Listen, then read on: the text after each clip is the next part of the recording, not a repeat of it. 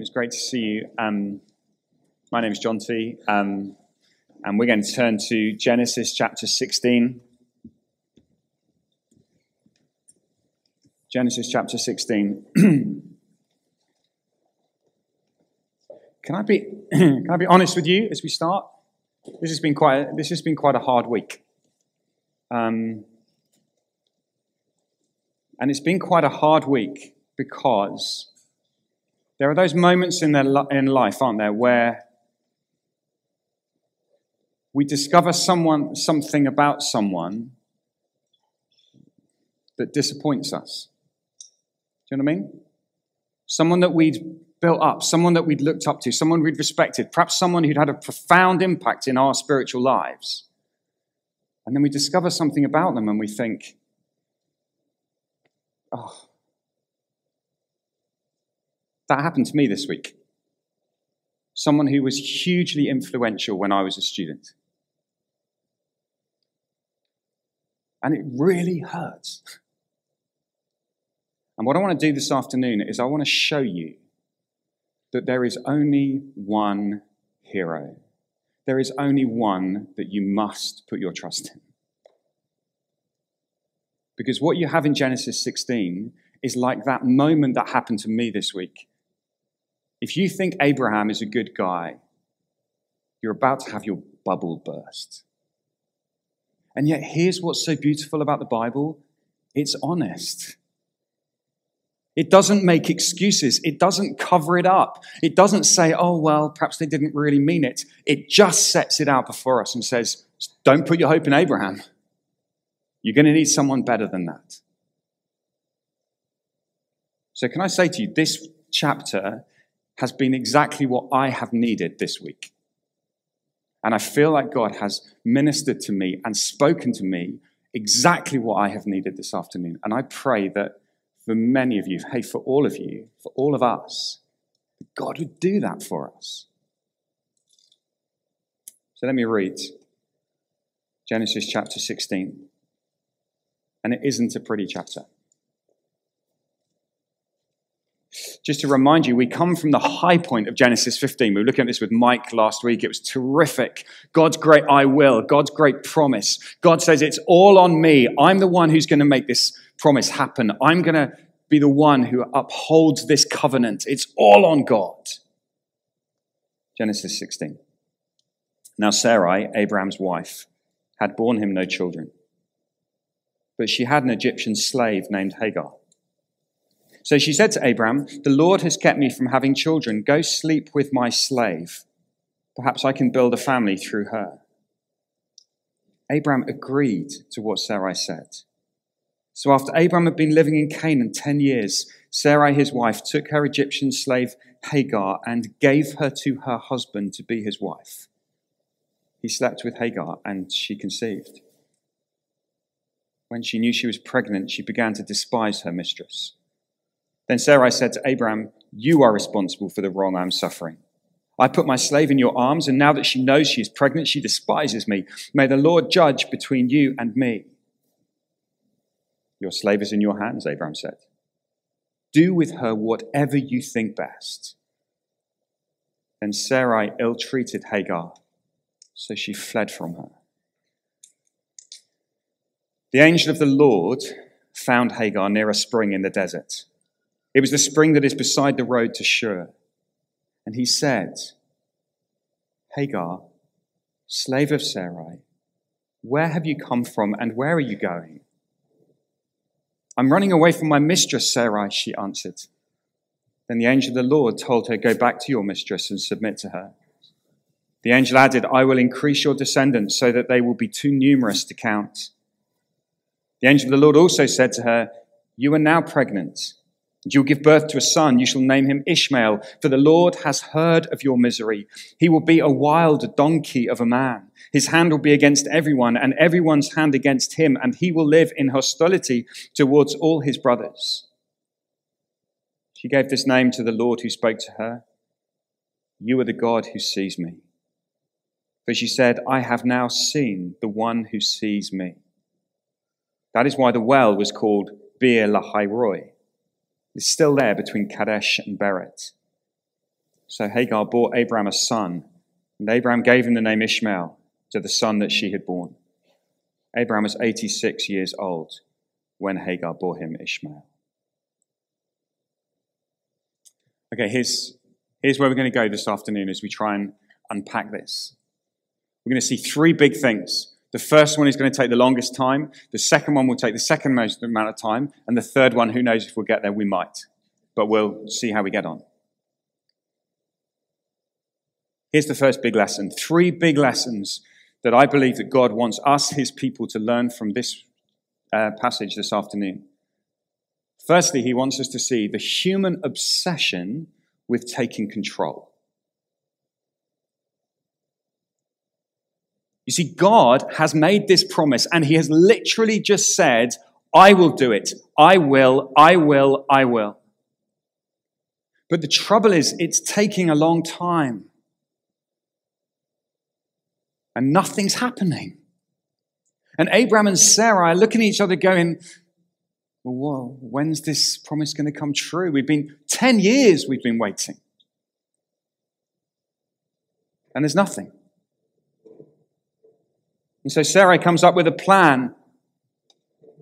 And she says, look, the Lord has kept me from having children.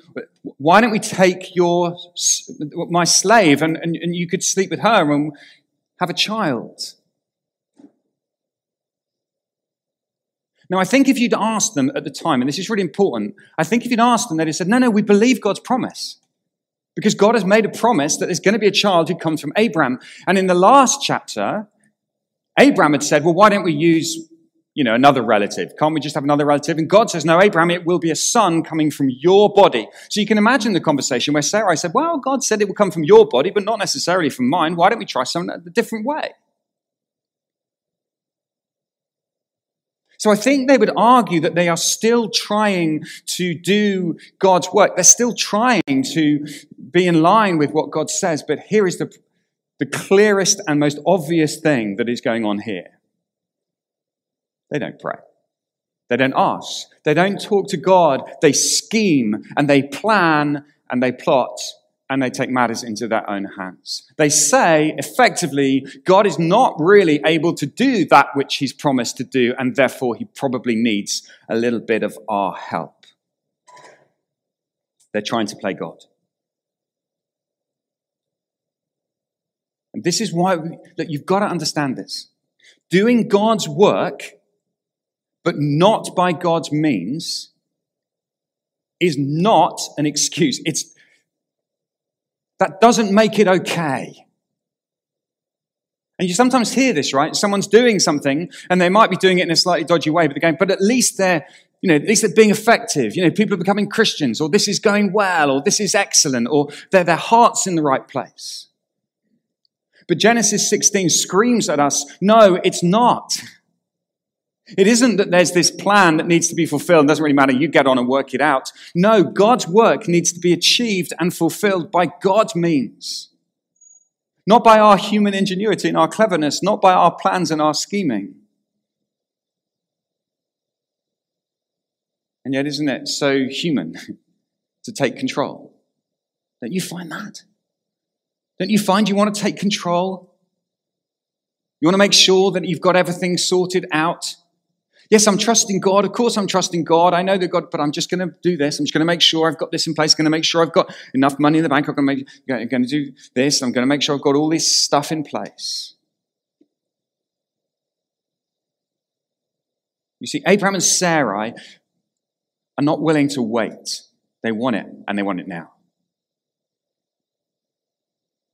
And you may say, well, is this such a big deal? Yes, because there are 4 devastating outcomes that come when we try and take control. I want you to see this clearly, and I want you to try and map this onto your experience, all right? Have you seen the reality of this in your life or in the lives of others? When you try and take control, rather than trusting God, rather than depending on God and says, Father, what do you want? How do I act in this situation? When we take matters into our own hands, this chapter shows us 4 devastating outcomes. Firstly, abuse. People get abused.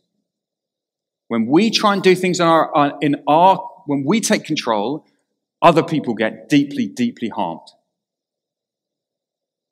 Hagar, she's a slave. She's an Egyptian. And she's reduced to an object. They don't talk to her. They don't say anything to her. They don't discuss the idea with her. She is an object to be used to fulfill this plan that they've concocted. We've got an idea. Let's just use this object that's in our house.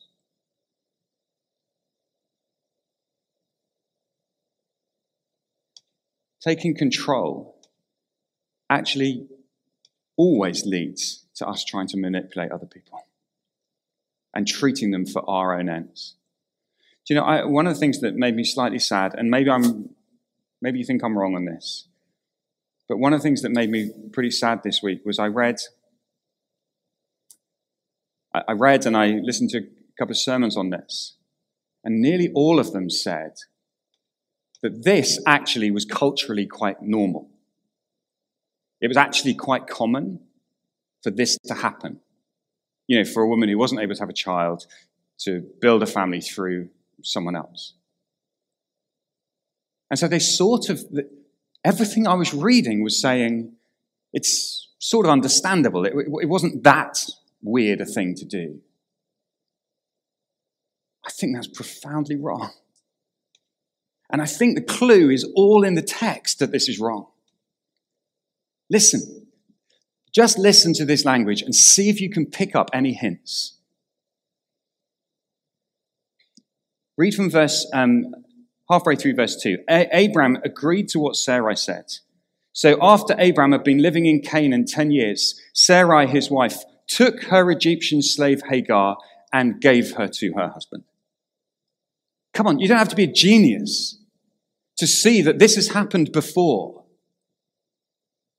You take something and you give some to her husband. This is exactly the sin of Adam and Eve. Taking something and giving it. And I think the writer of Genesis is indicating that this is a deeply sinful act. This isn't just culturally okay. Hagar gets reduced to this position of being an object. I haven't got time to deal with the stuff on the questions around slavery at this point. But even that is here, right? Slavery is wrong. And the Bible says over and over again that slavery is wrong. And yet time and again you find people, even people like Abraham, who take slaves. Abraham shouldn't have had slaves. Yeah, but everybody in those days had slaves. Doesn't make it right. And the Bible's not afraid to call it out and say, no, this is wrong. It's just wrong. People get abused. And I think we do this. Well, okay, fine. I don't know what you're like. This is what I do. I see this in me.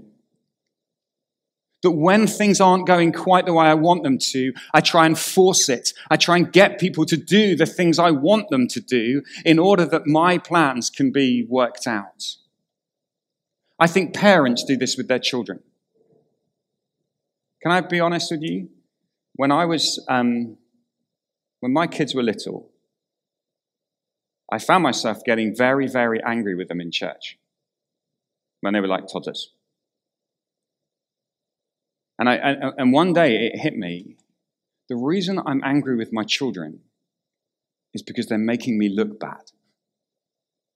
Because they're not behaving in a way which makes me as a dad look good. And what if people don't think I'm a very good dad? And what if that disqualifies me from being a pastor if I can't even manage my own household? So children, you must obey because I have a plan and I have a purpose and I have a job and I have a career and you better not stuff it up. Do you see how that can happen? I had to repent of that.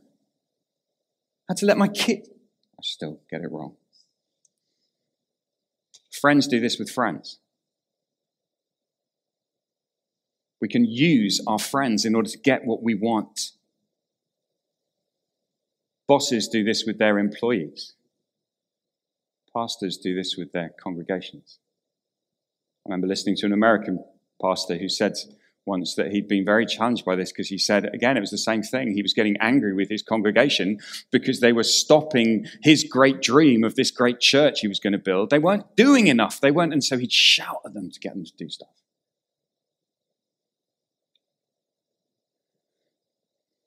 And this is what I think can happen, and it's an evidence that we're beginning to take control and we're beginning to want to drive the thing ourselves. So we criticize people, or we see everybody we meet as an opportunity to further our plans for the future. And that leads to the second great outcome, and that's conflict. Suddenly there is disharmony, there's bitterness, there's hatred.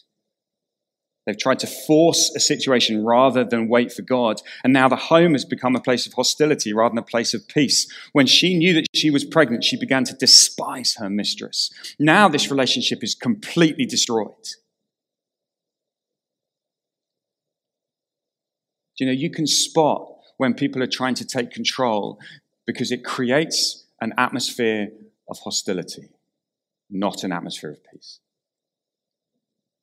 If you are in a team that is hostile, if you're in a team where there's conflict and there's there's good sorts of conflict, right? But if you're in a team where there's bad conflict, you can bet your life that somewhere in that team there is someone who is taking control and trying to drive things for their own ends.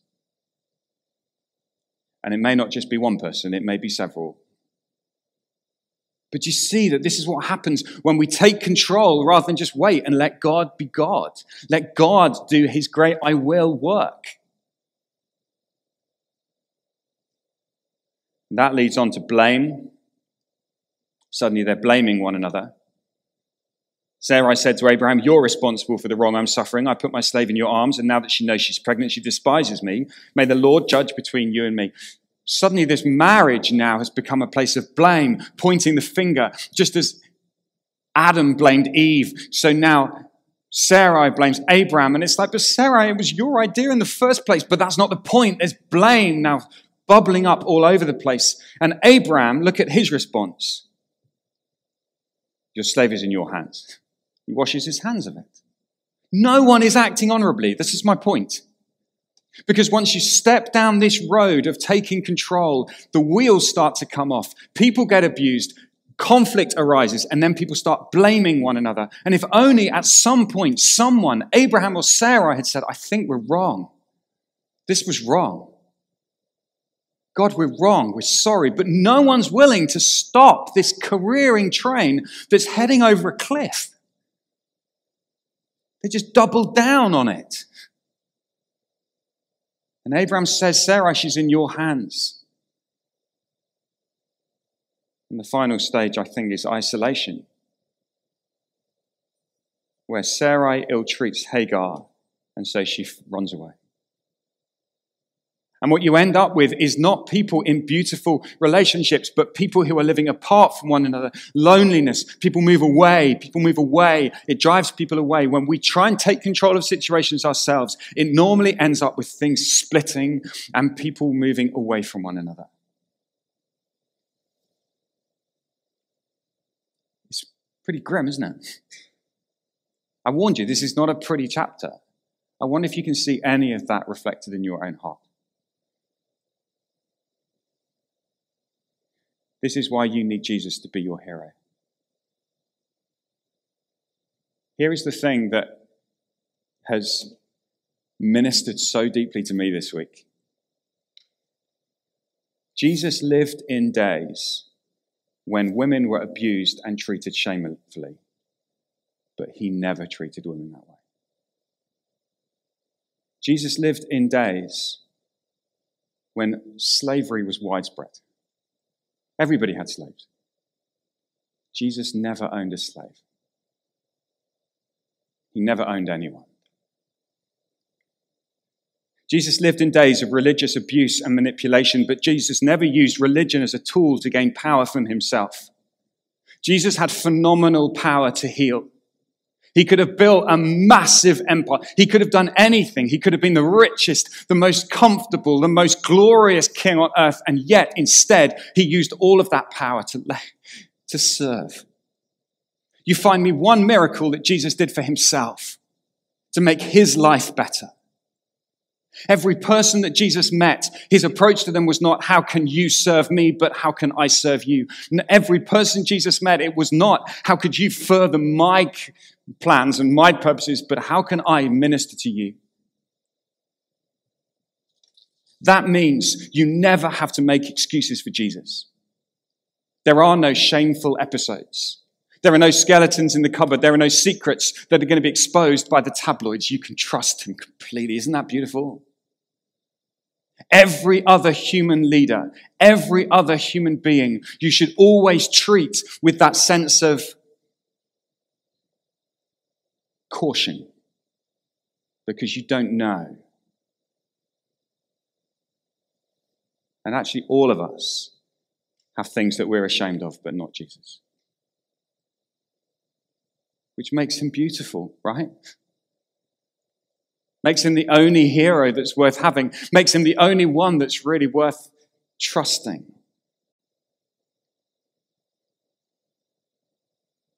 Jesus is awesome.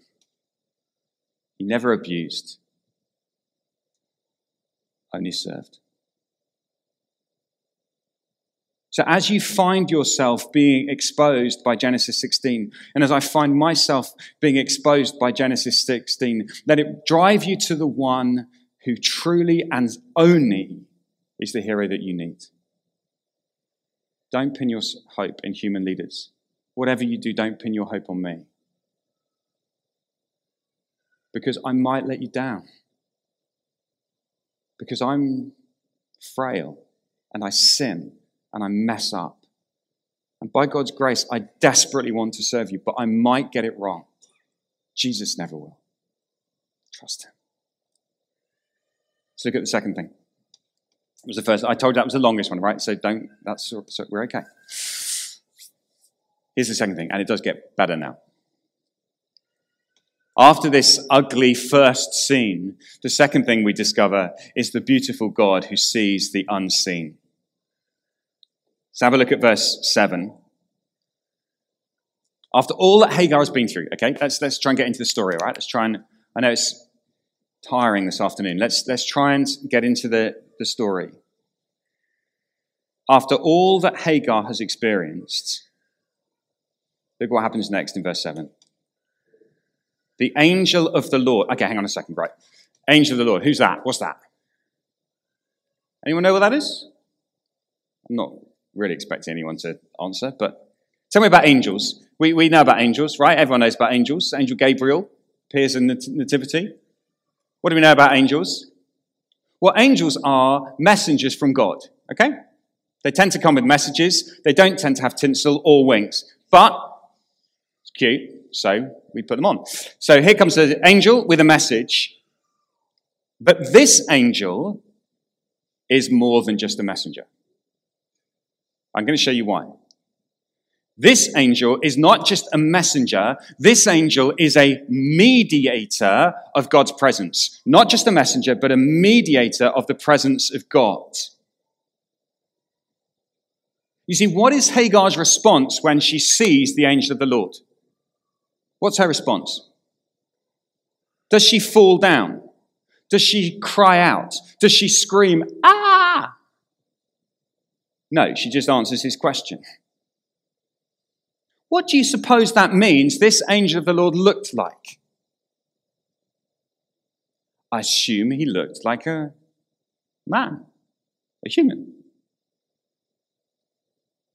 So this angel of the Lord meets with Hagar in an appearance that doesn't freak her out.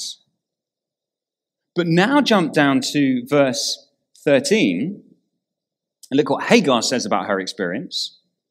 She gave this name to the Lord who spoke to her.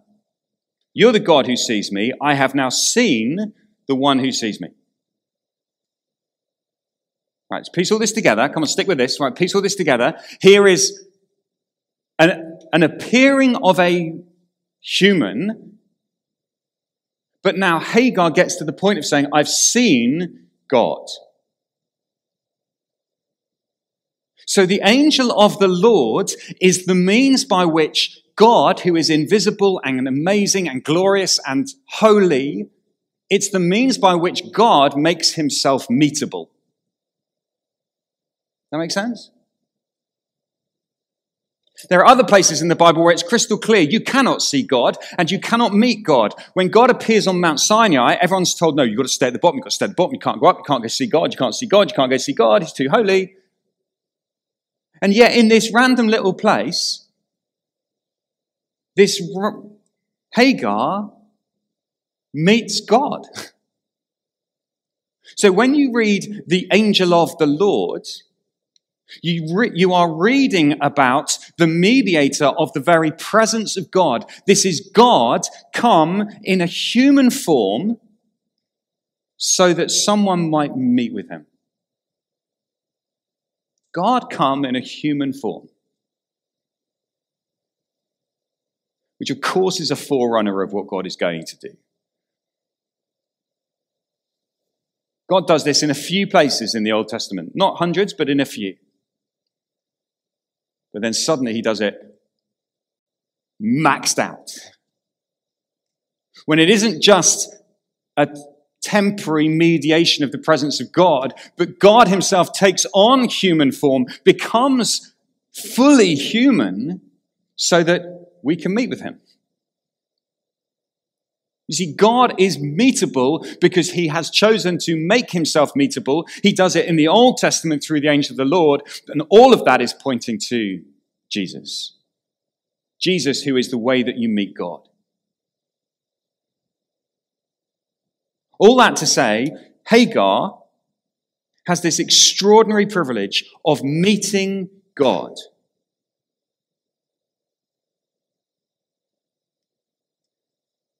And just have a look at the details. This is the beautiful God who sees the unseen. The angel of the Lord found Hagar. There we go. Look, it all starts with God. He comes looking for her. He finds her.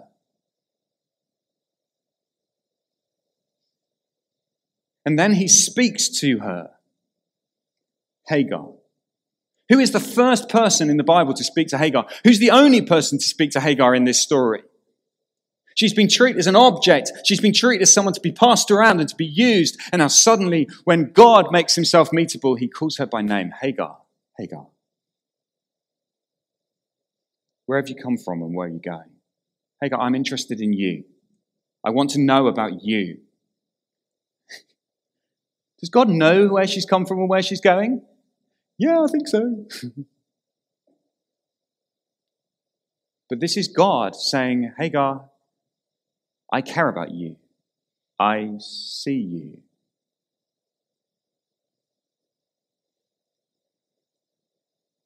And Hagar says, I'm running away from my mistress, Sarai. And the angel says, go back to her and submit to her. Now we'll come back to that in a second. That's hard. We'll come back to that in a second. But now notice, the angel then makes these promises. I will increase your descendants so much they'll be too numerous to count. That sounds a lot like what God promised Abraham. And now he's promising it to this random Egyptian slave. And what we're going to see through this is that God has a care and a concern that goes way beyond what we think it goes to. He knows her future. You'll give birth to a son. You shall call him Ishmael. Why? Because the Lord has heard your misery. Ishmael, every time she calls her son's name, it will remind her, God hears. That's what his name means. Ishmael, oh, God hears me.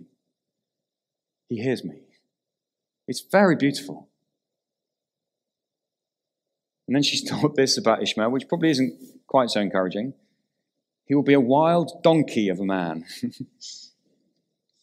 Wow. Imagine being told that. His hand will be against everyone, and everyone's hand against him, and he'll live in hostility towards his brothers. I think what we're being told here is that God says, I know your future. I know your descendants. I know the nation that will come from you. I know about Ishmael. He's not unknown. And yes, there will be conflict, and it will be hard. But the point here is, I know. You may well be aware that many trace the Arab people to Ishmael and are descended from Ishmael. This is very commonly how this is understood. And in fact, some people would go so far as to say that this is a prophecy about the conflict between the Arabs and the Jews being played out even today in the Middle East. I don't think that's what this is about. I think this is about God saying, I have my people. Yes, I have my people, and it will be through Abraham and through Isaac and through Sarai that my people are grown. But don't for 1 second think that means I don't care about all the other nations. Don't for 1 second think that I don't know about the other nations. I read one thing this week that said, if Abraham hadn't stuffed up with Hagar, there would be no conflict between the Arabs and the Jews. I'm like, really?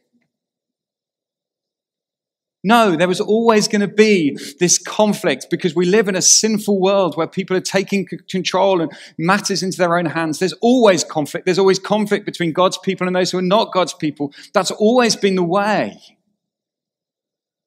But I think for the first readers of this, Israel is about to enter the promised land. This is God saying, I care more about the Egyptians than you do. Remember, the Egyptians are going to be the ones who enslave God's people.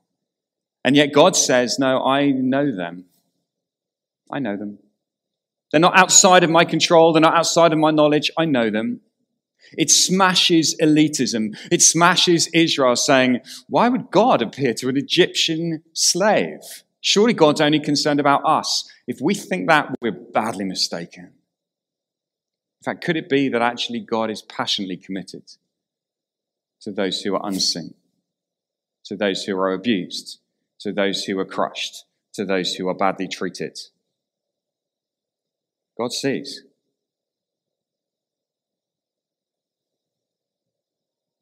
And could it be this afternoon that that is what you desperately need to know? God sees you. You are the God who sees me. I have now seen the one who sees me. See, it's not just that God sees her, it's that she sees God because of this angel of the Lord figure. It's not that God is like some CCTV camera in the sky, right? I mean, wherever you're going in London, someone is watching you. So you could say, well, God sees, great. Well, so does TfL.